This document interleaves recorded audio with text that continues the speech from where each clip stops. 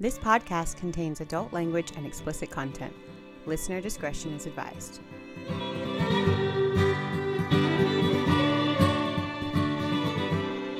Hi, I'm Grant. And I'm Erica. And this is From Crime to Crime.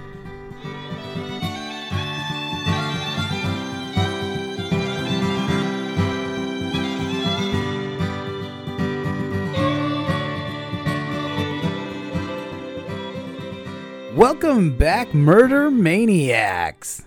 Erica, do you like that one? Is that one better? No, We're not. that sounds like a shitty 80s band. It does kind of sound like a shitty 80s punk band, huh? Yeah, it does. I like that name, but obviously you're not into that as a fan-based nickname, so we'll move on from it. But speaking of music, I'm sure everybody noticed that we have some new theme music that brought us in today.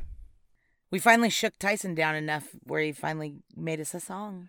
How I know, we nice. kept bugging and pestering him, and he finally did it. And From Crime to Crime officially has their very own copyrighted own theme song that is exclusive to us. So thank you very much, Tyson. Thank you, Ty. So we had a pretty fun weekend, didn't we? Yeah, pretty intense.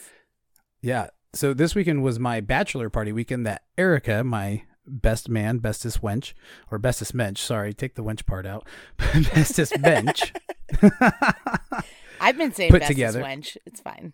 Yeah, I can't, so cut that out. But we had a very fun-filled day on Saturday, and we recovered all day Sunday from it, but it was a blast. I feel like I'm tons of still fun. recovering. Yeah, no doubt. I know I drank a ton of water, so I was actually feeling pretty good by the end of the day. But I know some other people who were definitely riding that struggle bus for quite a while. Yeah. It sounds like you included. Yeah, I haven't been that hungover since my 20s. Yeah, we definitely went all night, so that was Yep. fantastic. But we ended at a drag bar, so we went to a drag show for the rest of the night. But we did all these fun activities throughout the day. She did, awesome. We had a pool party, played mini golf, went to the batting cages, dodgeball. I mean, had a barbecue, everything you could ask for in a day. I wish that it did end at the drag show because I feel like I wouldn't be nearly as hungover if it would have ended there. I know you wanted to go home, but The there problem was is still a we handful. closed down the bars and We closed down all of the bars. Yep. So, Yep. Hey, we had a good time. So thank you very Yes. much for a wonderful weekend. I definitely had a blast and appreciate it. you're welcome. So So, go ahead. well, I was just going to say for this week, we're going to do kind of something that we've done before. And that's where Erica is going to tell me the story because I normally forget what they are anyway. And this way she gets to kind of tell one of her favorite cases. I get to listen, and we did that before, and you guys had a lot of really good feedback from it. So figured, hey, might as well do it again. So we're back. Yeah. Plus, it saves Grant on having to do research, and since he was busy putting dollar bills in drag queens' bras over the weekend, he didn't do a lot of research. So Hey, we all have their priorities. That was mine this weekend, not research. So I did what I was supposed to be doing. yep, that's true. So, all right. Well, we should get into this case tonight because it's not a long one. It's actually probably pretty short, but my voice still hurts. Probably good. so- We've had a lot of long ones lately, so Yeah, I'm sure these and people are happy to have a break. yeah, and I know that both of our voices are still recovering from Yeah, absolutely. I'm still From the- very hoarse. the concert we gave everybody all day on Saturday. I feel like that's all we In- did. It was in me the and you bus. just sang to everybody all weekend. That's also something I just want to do. A sing along with my friends all around. Hey, I was having a great time. So Yeah. we'll get our voices back eventually. Yep. So tonight we're going to tell the story of Robert Fisher. Like Bobby Fischer, the chess player. No. Oh. Like Robert Fisher, the dick. Oh, all right. Robert Fisher, the dick. Here we go. Yeah.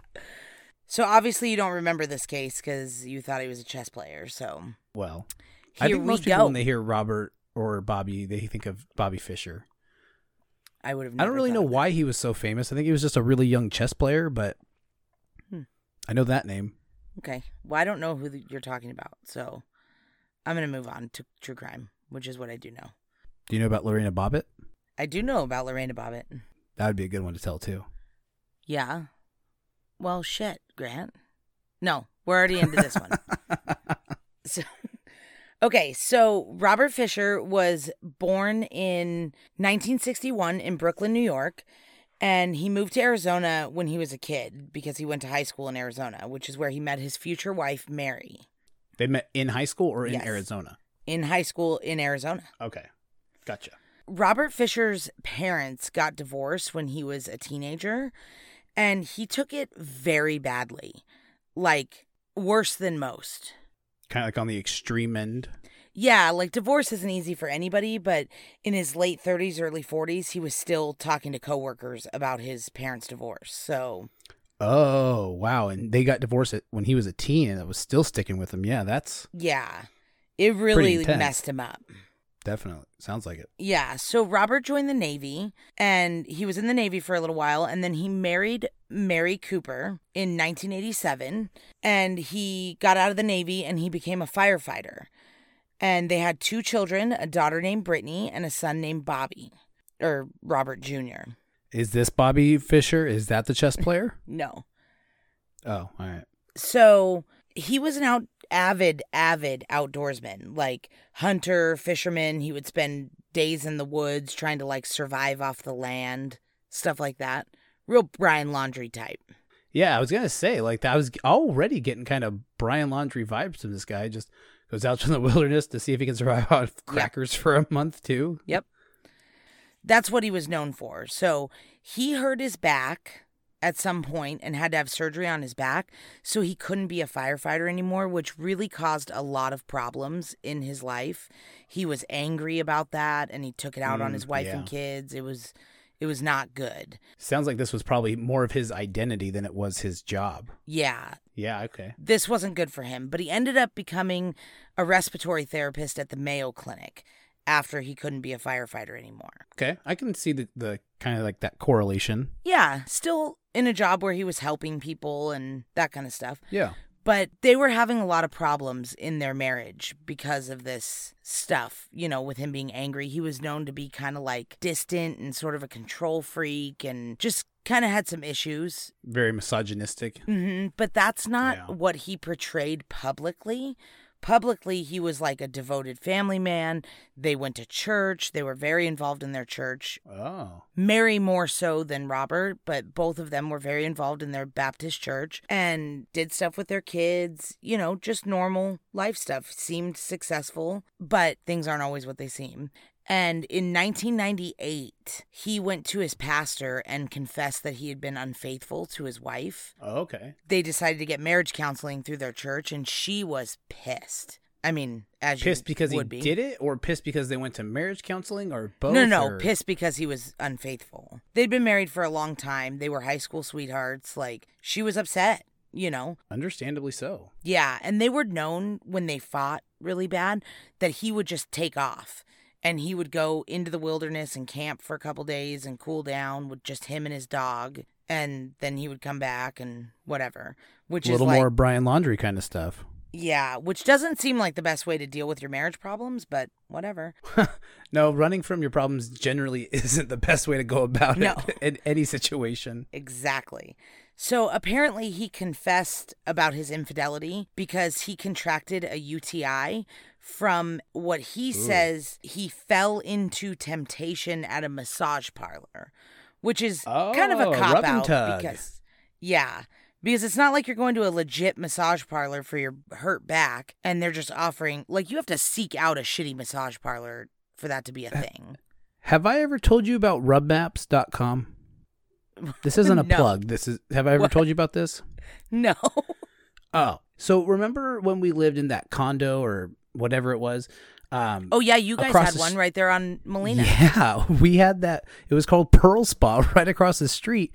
And it absolutely I had actually, It was next door to that sushi place. Yeah. So I actually had hurt my back, and Christine was like, "Oh, well, do you want to run over there and, maybe get a massage?" And I was like, "Well, I mean, maybe it is across the street, very convenient." We looked it up and we couldn't find it. Like, there was no listing for it at all on Google, on Yelp, anywhere. Oh, yeah, because they don't want records of that kind of thing. I finally found it, and it was on this website called rubmaps.com. The only place I could find it was there.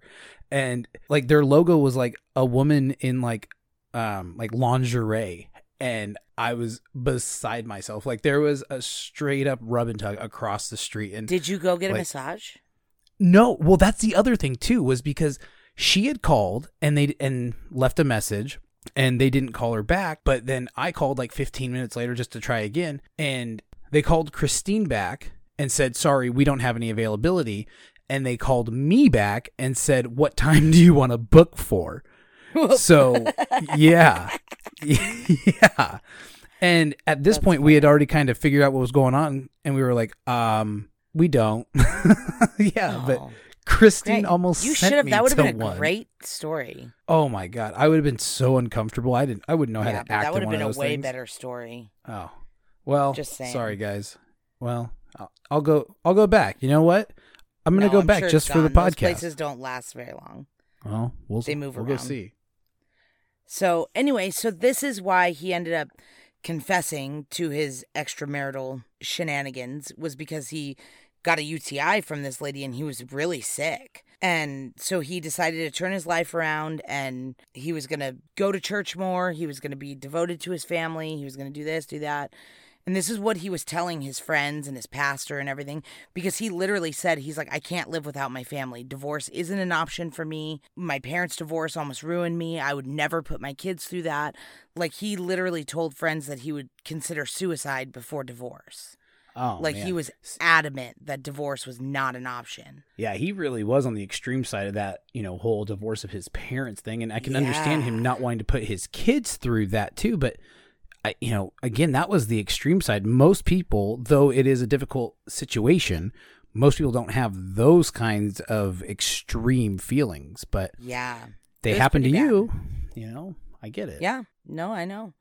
So in the spring of 2001, Mary had been telling her friends that things were not going well. And there's been rumors that he was having another affair or something was going on, but things weren't going very well. And she was talking about leaving Robert. And that's bad news, because he was not interested in that. Well, it's interesting because he's so against divorce, and yet he's not doing everything he can to protect himself from it either. So, right? I mean, that's kind of what I was thinking. Yeah. I was like, well, don't be a dick then, and your wife probably wouldn't leave Right. you. I was kind of thinking like that kind of plays into that whole misogynistic, point earlier too. So, yeah, okay. So this all comes to a head on the morning of April 10th, 2001. 911 was alerted at 8:42 a.m. to an explosion at the Fisher home. An explosion? Yeah, this wasn't just like a house fire or a little explosion. This was bad. Oh. Yeah, it blasted brick walls down. It shook neighbors' houses for a half a mile.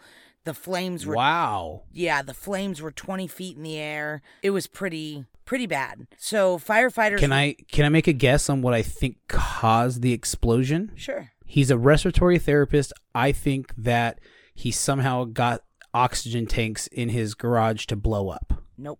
Oh, man. But that was a good guess. That would make sense. Does it have anything to do with like propane tanks? No. Oh, all right. So at this point, we don't even know that he did this. This could be an accident. I mean, we know that he did this because he's on a true crime podcast, but the firefighters... Spoiler alert. Yeah, but the firefighters don't know. They don't know if this is an accident or what's going on. They're trying to figure out who lives in this house, try to get a hold of the family. Hopefully they're not home. They have to keep their distance, though, while still trying to salvage the neighbors' homes from catching on fire. But there's little explosions going off here and there, which turned out later to be rifle ammunition that was in the house and paint cans and, like you said, propane cans from the barbecues. Like, this was bad. Well, what set it off? So it turns out after the investigation is done that a natural gas line was cut. Oh, easy access. And so it was filling the home with gas, and then a candle was lit upstairs. Oh. So after hours of the house being filled with gas and that candle being lit, kaboom. Wow. Yeah. Wow. So, okay. Easy access, and it was cut, so it's not like it just came undone. So No. They know that. Yeah. This was bad. Yeah, they know it's on purpose. Yes. Yeah, this is bad. But they didn't know that right away. This is just a whole different kind of like family annihilator, though. I mean, normally you hear about shootings, stabbing, strangling, but this, I mean, this gets attention quick. Yeah. So they didn't know right at first what was going on, but they did find 3 bodies inside the home once everything settled. And they knew right away that 2 of them were the children because they were small. But the third one was an adult, and they didn't know if it was Mary or Robert because Mary's car was missing. So they put out a bolo for Mary's car and whichever adult was driving it. And Wait a minute. What is a bolo? Be on the lookout. Like they send to other cops to be on the lookout for. Oh, I did not know that. I do know about bolo ties. I have 2 myself, but I had no idea that in police terms, a bolo was a be on the lookout. So we all learned something today. Well, everybody else knew that. You learned something today. If you did or didn't know that, go to our Instagram at From Crime to Crime and let us know. Did you know what bolo meant, or did you think it was a tie like I did? I really want to get a third one that has like a scorpion in resin on like the slider part. Ooh, I have a ton of resin left over from your bachelor party. Oh, really? Yeah. And you have a ton of scorpions in Nevada, so we do. Although maybe we can try make a not deal to have a ton of scorpions. I pay a company a lot of money to make sure that we don't. But one or two sneak through here and there. Well, maybe we can find some and make a a little bolo business. Yeah. So, okay, that's beside the point, Grant. Come on. Sorry. Back on track, kid. So, anyway, this episode's real loose, guys, because we're not feeling great still. Hangovers hit a lot different when you're 34 than when you're... And I have a bone to pick with you. In multiple episodes... Me? Yeah. In multiple episodes, you've told people that I'm 34, and I am not. Well, I know, but... I'm just saying. We were born in the same year. I know, but you were just born at the end of the year. Yeah, I was born at the beginning. You were born at the end. So I'm almost a solid year younger than you. It is true that I know you're right, but I mean, I know. I'm just saying. You say it all the time. We're 34. We're not 34. You are 34. So anyway, hangovers hit a lot different at 33 or 34. Unless you drink a lot of water, because I feel great. So ugh, I hate it. And then I tried to chew one of those liquid IV things. Oh my God, they are so salty. You know, I've heard a lot of complaints about that, but then I watched other guys at the bachelor party just pour it straight into their mouth and then just guzzle it down. So I know.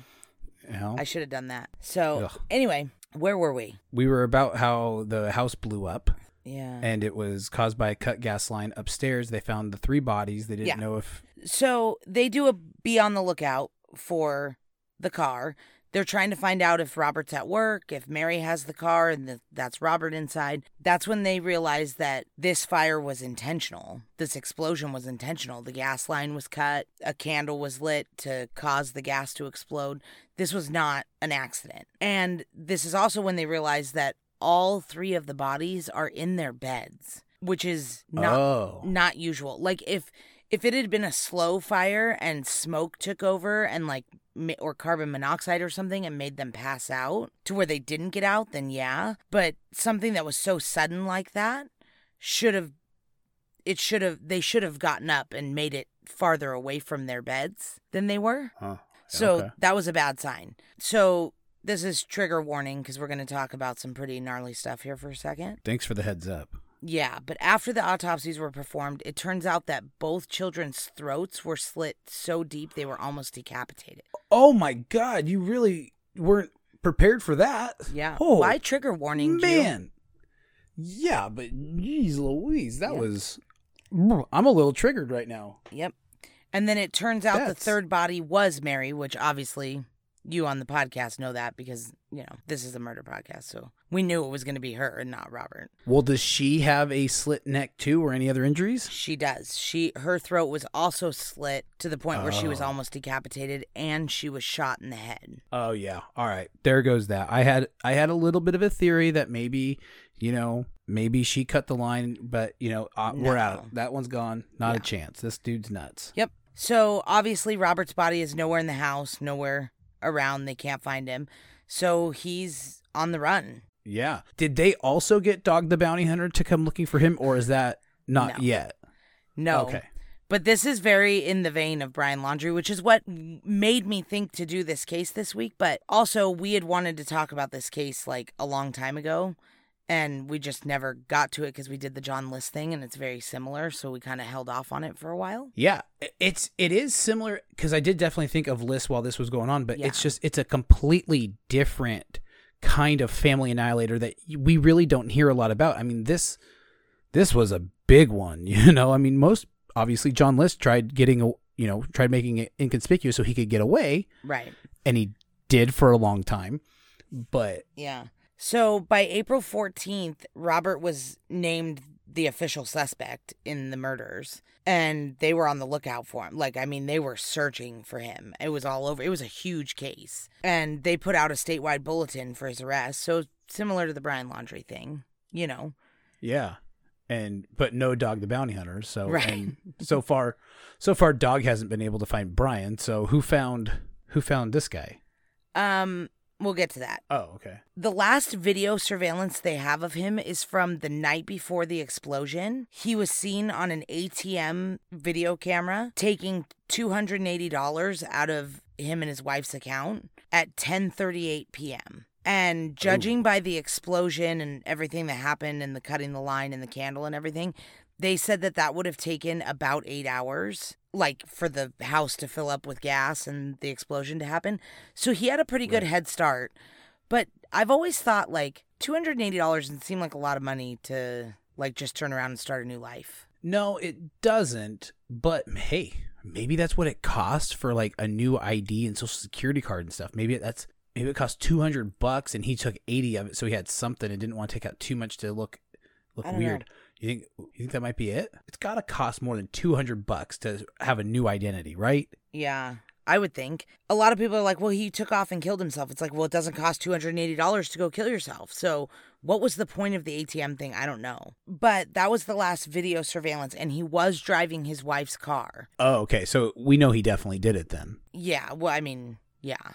Because that was a big thing at first, too, was that her family, a lot of people didn't think that he did this. And they went on TV and they were like, not our Robert, not our... It's like, your Robert just killed your daughter. But they came around eventually, but in the beginning, they didn't think he did it. What a supportive family. Yeah. I mean, it's pretty obvious at this point. I mean, what more did they need?